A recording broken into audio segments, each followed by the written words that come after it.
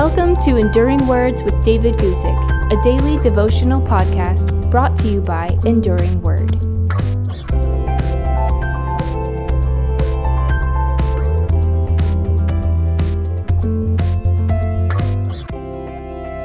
I'd like to speak with you today about someone who was destined for a throne.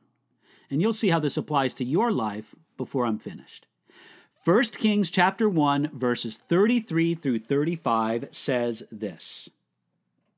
The king also said to them, "Take with you the servants of your Lord, and have Solomon my son ride on my own mule, and take him down to Gihon. There let Zadok the priest and Nathan the prophet anoint him king over Israel, and blow the horn, saying, 'Long live King Solomon.' Then you shall come up after him, and he shall come and sit on my throne, and he shall be king in my place, for I have appointed him to be ruler over Israel and Judah." Before he died, King David was anxious to proclaim Solomon as king, and he was anxious to do it in a way that would let everyone know that Solomon was really destined for that throne. David said, "Let Zadok the priest and Nathan the prophet anoint him king." Now, this was a rare Old Testament glimpse of all three offices in cooperation: prophet, Nathan the prophet, priest, Zadok the priest, and king, David the king. All three of them worked together because David wanted the proclamation of Solomon as successor to be persuasive. And he had 5 points to the plan, as we just read in those 3 verses. David said, "Let him ride on my own mule. Let Zadok the priest and Nathan the prophet anoint him." David said, "Blow the horn." David said that everybody should say, "Long live King Solomon." And then finally, David said, "Let him come and sit on my throne."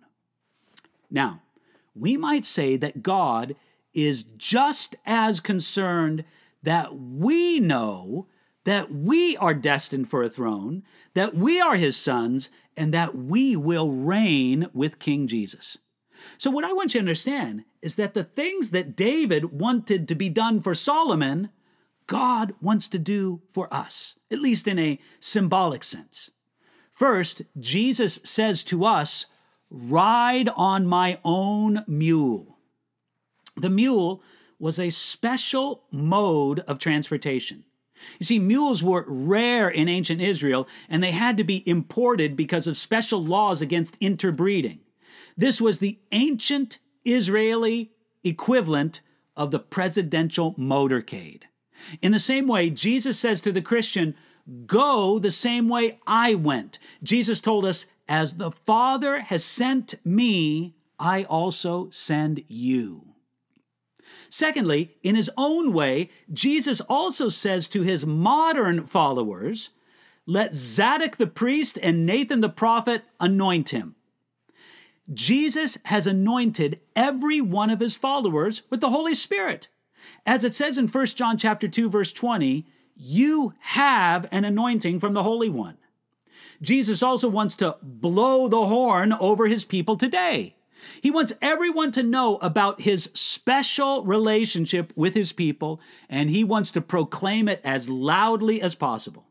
As it says in Hebrews chapter 2, verse 11, "He is not ashamed to call them brethren." Jesus will even blow a horn about it, so to speak.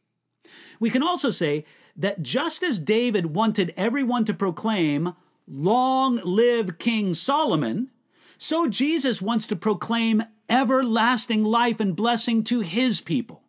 As it says in John chapter 10, verse 28, "I give them eternal life, and they shall never perish." Finally, and perhaps most wonderfully, Jesus says of his people, "He shall come and sit on my throne."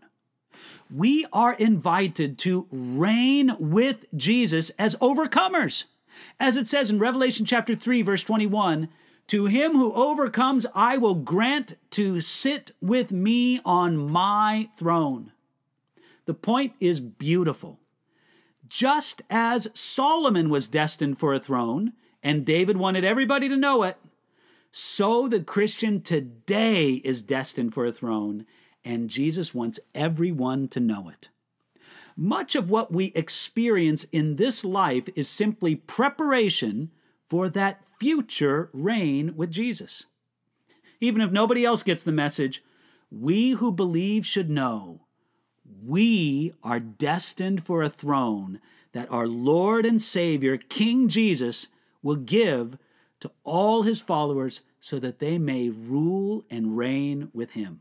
Hey, let Jesus make you ready for your destiny today. Thanks for listening to Enduring Words with David Guzik. For more information about David's ministry, visit enduringword.com.